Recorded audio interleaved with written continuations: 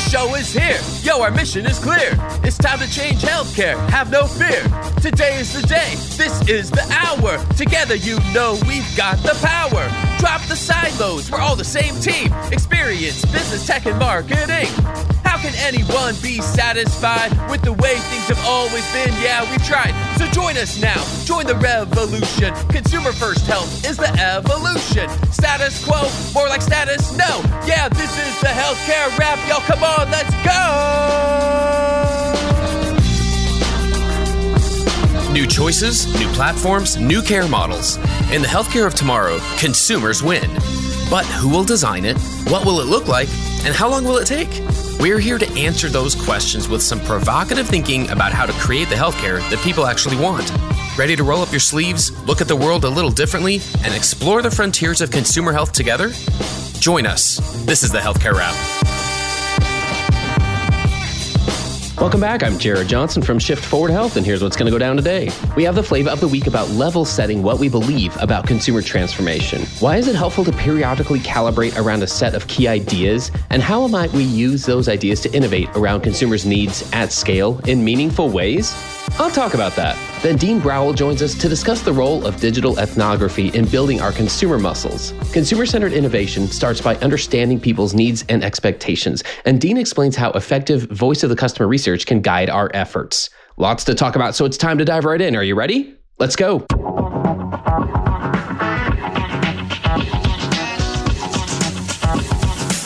Flavor of the week. It's helpful to periodically recalibrate ourselves around a few key ideas. It helps us regain focus and build consensus in areas that help us have the greatest potential impact. When we talk about consumer transformation, we're not referring to things that are short-term, familiar, or easy to measure for most of the industry yet. We're talking about long-term evolutions in culture and leadership that fly in the face of the way that the business of healthcare has been done in many ways for more than a century. We haven't used the word revolutionary as much lately, but that's exactly what this is. Consumer transformation is a revolution, a direct challenge to the status quo. Business as usual doesn't work if we are to innovate around consumers' needs at scale in ways that meaningfully address their needs and expectations. That's why it's helpful to periodically level set, not only to align our efforts, but to look back and see some progress. Let's review 10 big ideas about consumer transformation. 2 to 3 years ago, these statements were revelations to most of the industry. If they seem mundane or redundant now, it means we're making progress. Number 1, the business systems underlying most healthcare encounters were not designed with consumers in mind. Number 2, most consumers don't understand the complexity of healthcare, and they don't care. They just want the experience to be more accessible and affordable. Number 3, there's space for both traditional provider organizations and disruptors. Both can play parts in the ecosystem and have inherent advantages and disadvantages. Number 4, quality primary care can come from entities outside of healthcare, including retailers, payviders, and digital health startups. No single entity can address all of the gaps in affordability and accessibility. Number 5, consumerism doesn't just mean people have choices. It means that they have expectations, and those expectations may or may not be met by the traditional provider, payer, hospital-centric model. Number 6, improving the consumer experience does not have to come at the expense of the provider's experience. We can and should improve both at the same time. Number 7, many health systems are bought into the idea that removing friction and designing more consumer-centered experiences can be a competitive advantage and are in need of resources and community to support them in those efforts. Number 8, the collective offerings from retailers, digital health startups, and payviders are affecting consumers' expectations. Number 9, we may not agree on what to call a consumer and who's a disruptor, but we can all agree that healthcare is changing. And number 10, it doesn't have to be inconvenient, opaque, inaccessible, and unaffordable to experience high-quality healthcare. Let's continue to talk about these big ideas and how to operationalize a more consumer-minded version of healthcare. That's another way that we'll build the healthcare of tomorrow. And that's the flavor of the week.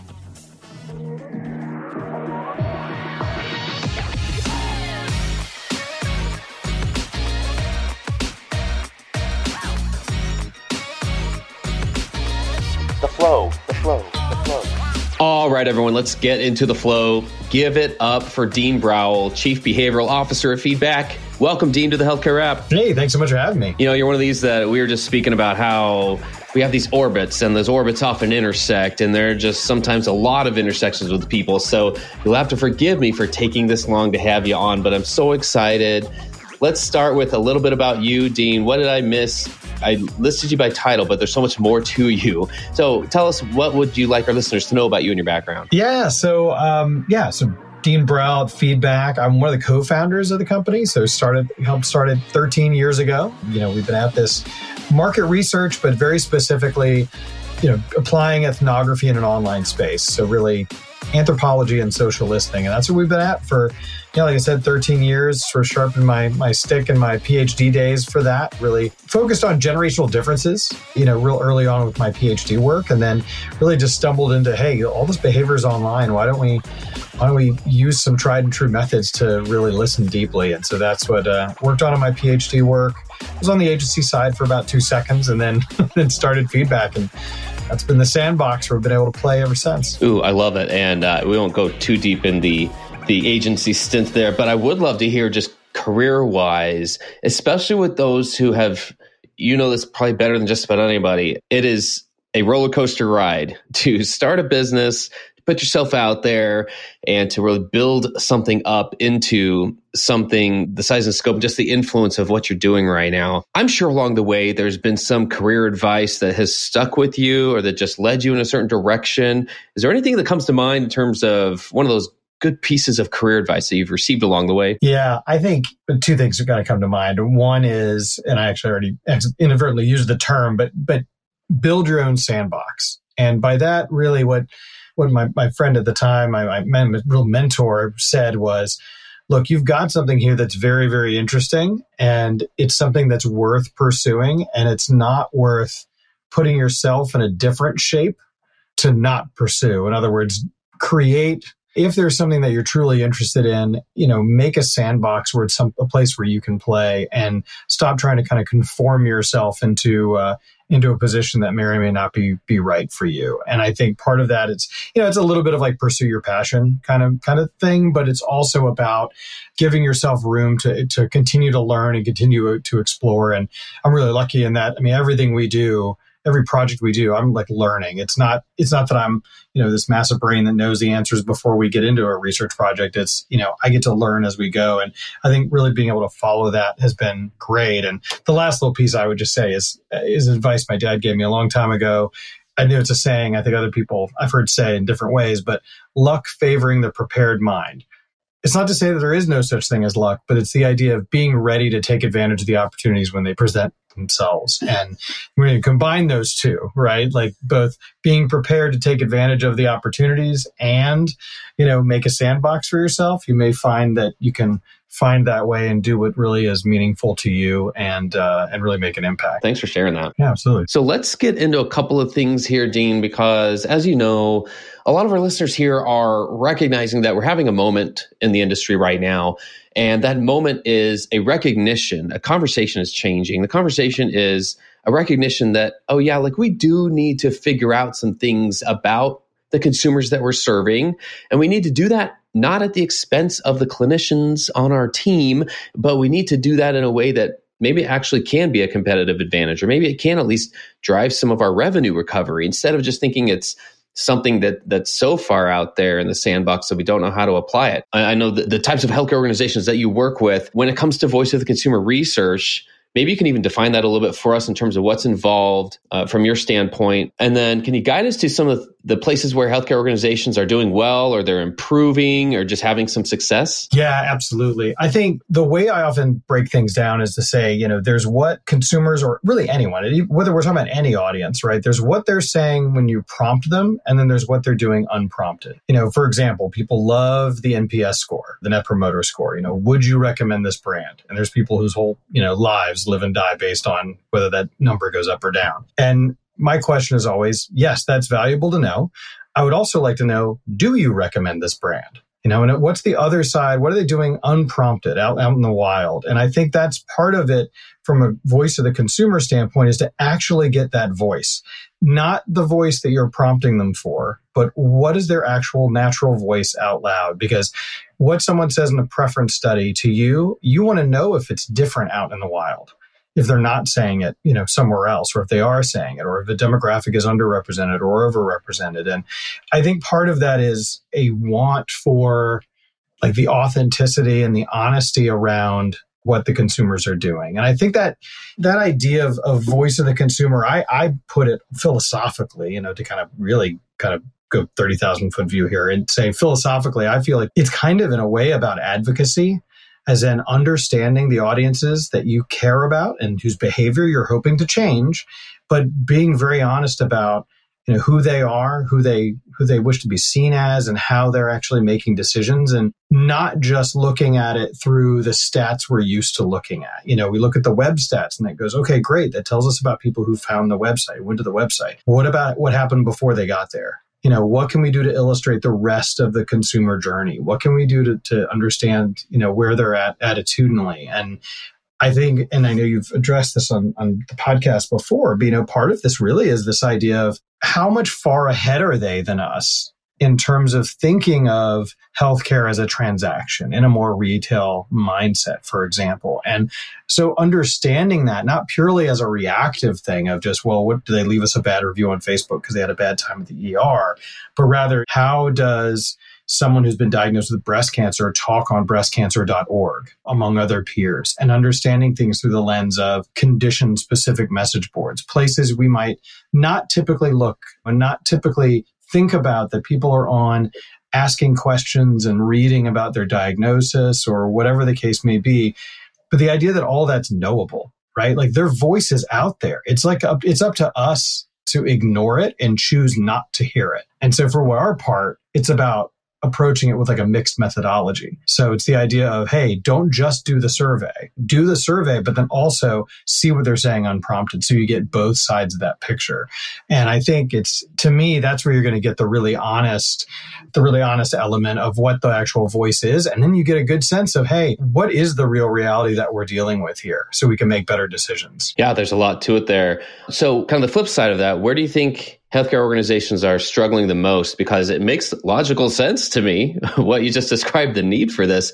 Where are we struggling? Yeah, I think it really it's two things. Number one is habit. I mean, I honestly think we get so ingrained internally in healthcare about doing whatever it is that we've been doing for 5-10 years, whatever it is. And it is really hard to get out of those habits. And one of those habits, just to put it out there, isn't necessarily just on the Marcom side of things. It's just like the habit of healthcare data silos.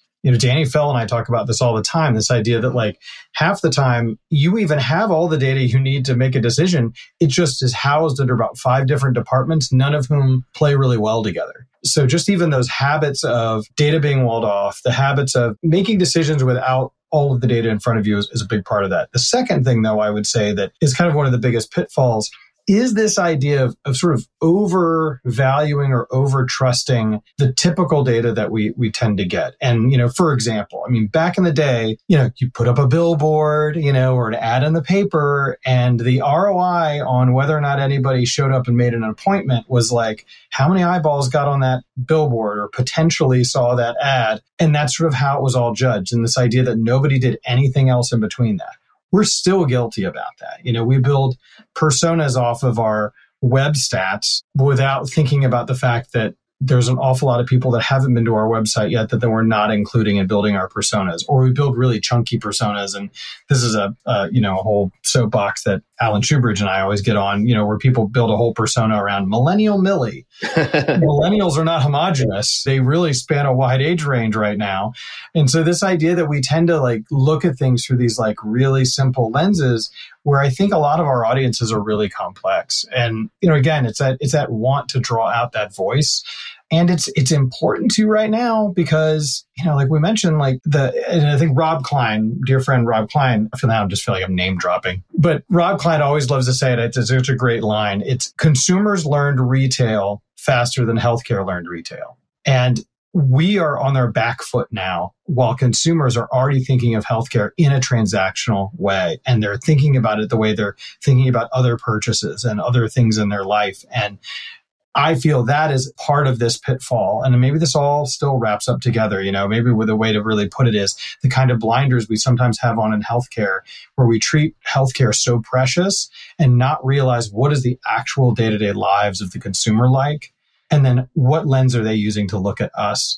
And I feel like the more we can kind of throw those off, right? Throw those blinders off and be more open to connecting the dots internally from a data perspective of being really honest about where the voice of the customer is at.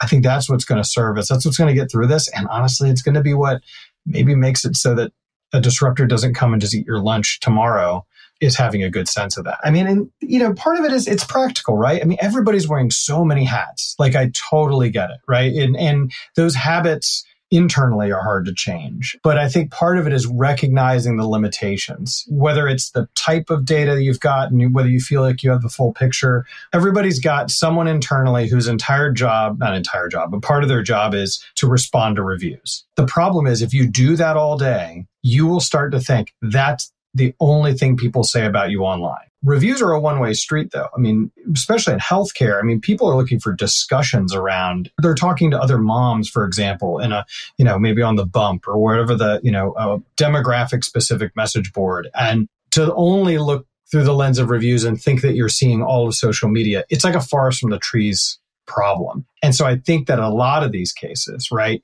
part of this is our day-to-day, the data of just the average like Marcom person in a hospital, all you're doing is putting out fires. And so I think part of it is having like the discipline and the opportunity to sort of pull back and audit. Hey, wait, what, are we just really looking out of like a small hole drilled in the side of the fence of like, consumer behavior, or are we like seeing the whole baseball game? And I think that's, there's something to that, to just taking a breath, right? And like really looking at what are you not seeing? We've worked with clients before who, have made comments like, hey, we did the same survey over and over again every single year. We see a number going down, so we know what is going on, but we have no idea why.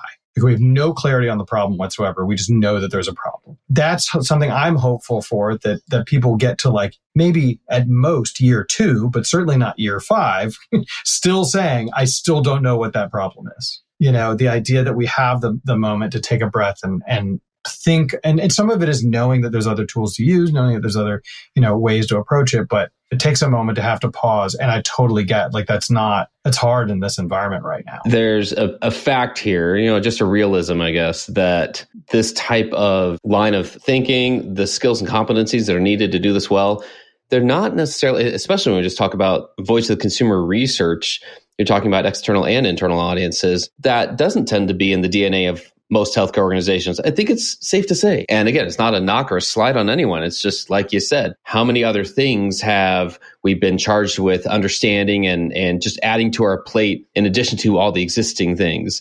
So in my mind, we have an opportunity here. We do make the case in a lot of our episodes here that the average marketing or Marcom person can play a role here.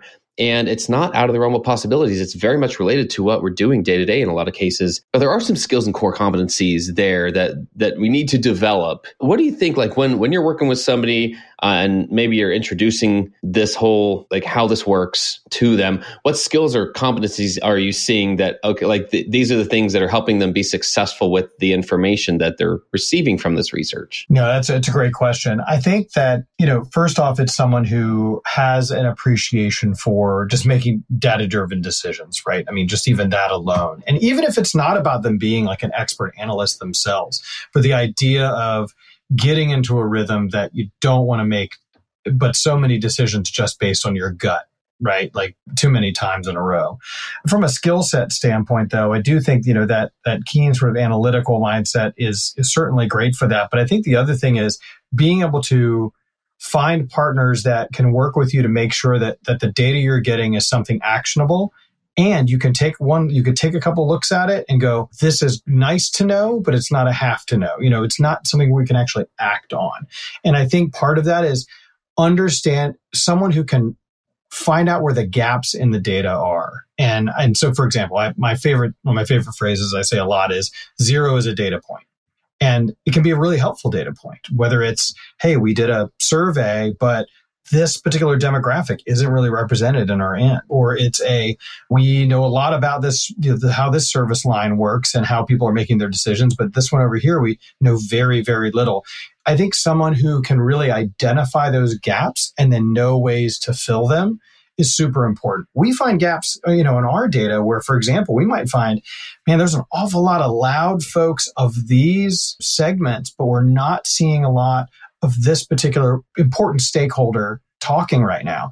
So for us, it's about identifying that and saying, hey, this should be an opportunity for you to go do some interviews or a focus group around this particular stakeholder because their voice isn't being heard in the larger community, which also, spoiler alert, it could be an opportunity for you to create a community for that gap. But I think that skill set of recognizing not just like MacGyvering your decisions based on the data you do have or what you have in front of you, even skill set wise, but then also to be able to recognize those gaps. That's an important skill set. I don't think we teach it like all that well because, we're like because we're always putting out fires all the time. It's this idea of like you throw it together with what you have.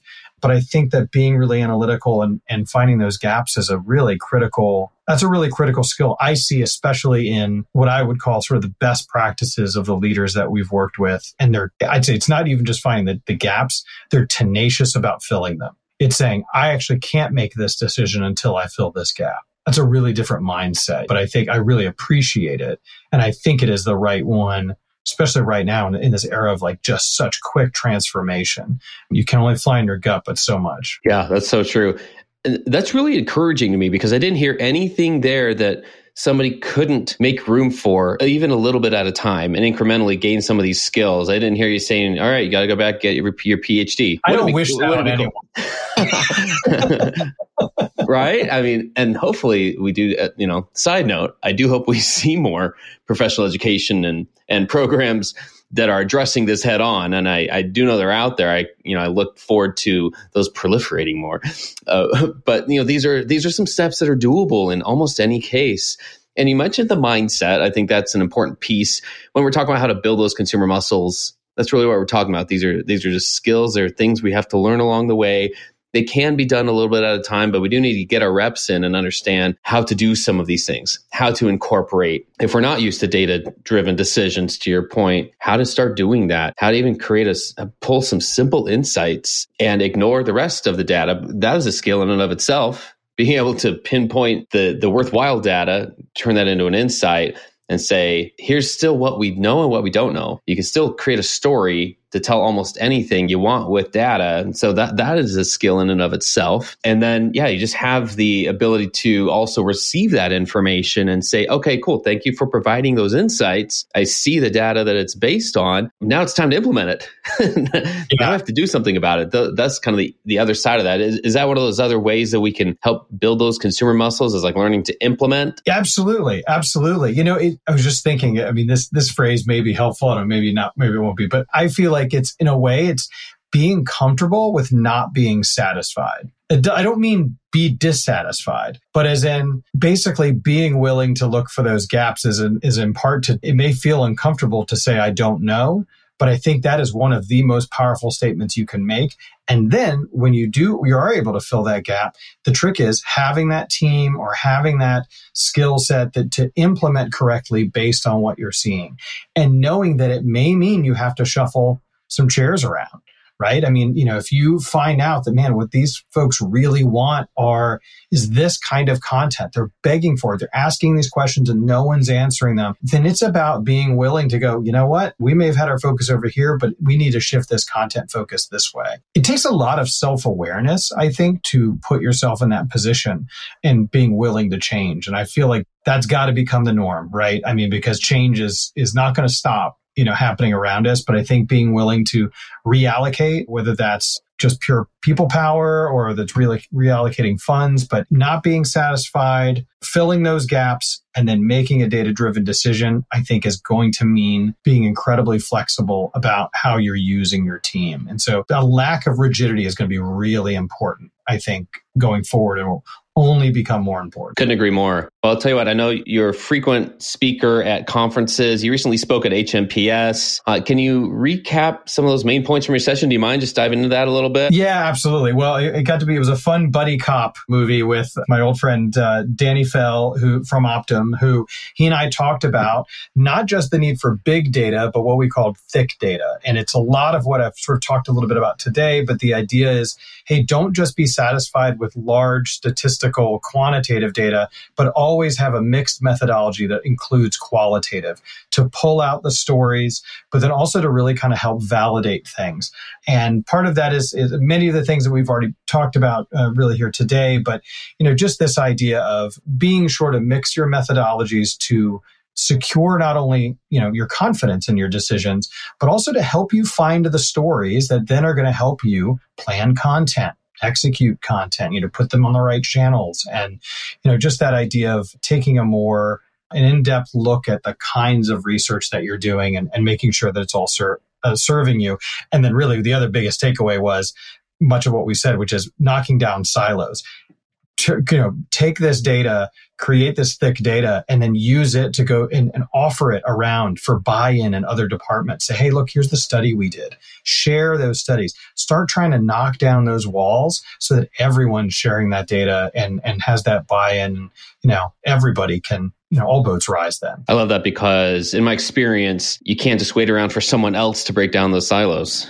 You have to be the one bringing something to the table and saying, look, here's our rallying point. Here's why I want you at the table and you at the table. And we don't usually sit at the table together, but here, look, here's a little piece. Here's something I want to share. We have more aligned goals than we realize. Man, seriously, magic happens at that point when you get the right people at that table and you change the conversation. But it takes somebody to start that at any level before it really starts to snowball. To your point of just having empathy for the day-to-day in the trenches work that's happening every day, rather than this thought of, oh man, one more thing that's piled on, one more thing I have to learn more about. There's still a lot going on here, and there's an opportunity right here, right now, to completely transform the way healthcare is engaged with, the way it's presented, the way it is actually coming to life in people's day-to-day lives and the choices they make. So I'm curious where you think all this work, we just broaden it out to, we've talked a lot about the voice of consumer research aspect of it, understanding consumers, understanding their choices. Then there's additionally, as we do that, what types of experiences are we going to design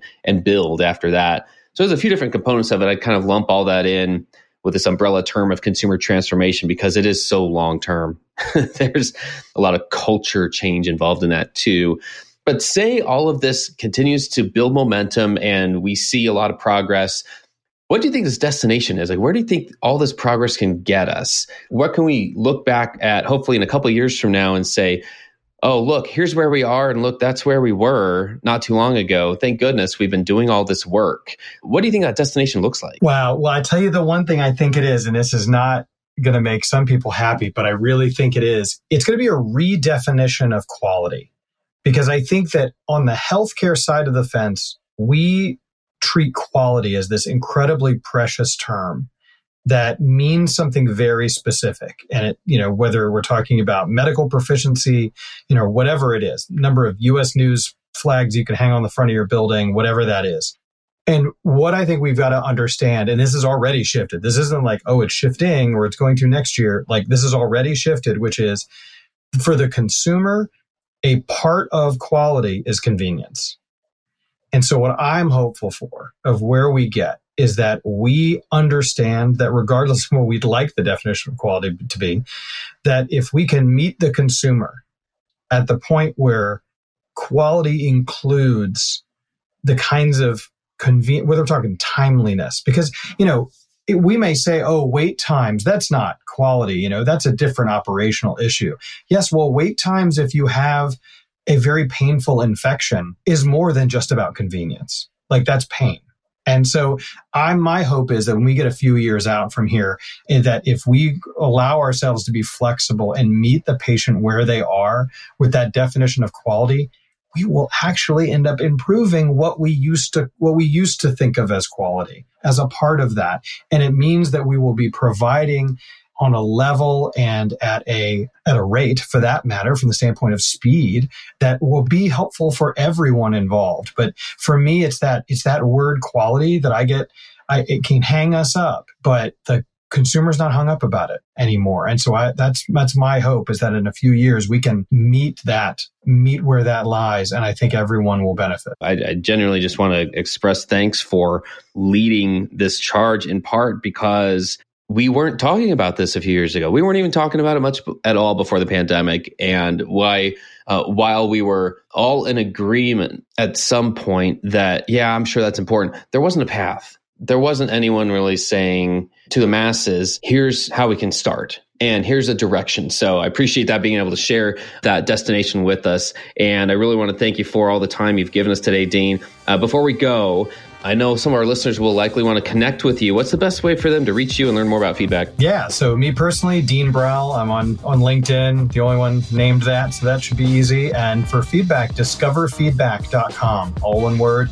Lots of stuff there to at least get you thinking. And yeah, please feel free to reach out. I clearly love talking, so I'm happy to answer any questions. Well, we really appreciate that. With that, that's a wrap for this episode. I've had the pleasure of speaking with Dean Browell from Feedback. Thanks so much for joining us today. Thanks for tuning in. If you like what you heard, please spread the word. Tell your colleagues to tune in for all the awesomeness, then leave a review on Apple, Spotify, or wherever you listen. This show is produced by Shift Forward Health, the channel for changemakers. Subscribe to Shift Forward Health on your favorite podcast app, and you'll be subscribed to our entire library of shows. See our full lineup at shiftforwardhealth.com. One subscription, all the podcasts you need, and it's all for free. And remember, we might have a lot of work to do in healthcare, but we'll get there faster together. Thanks again.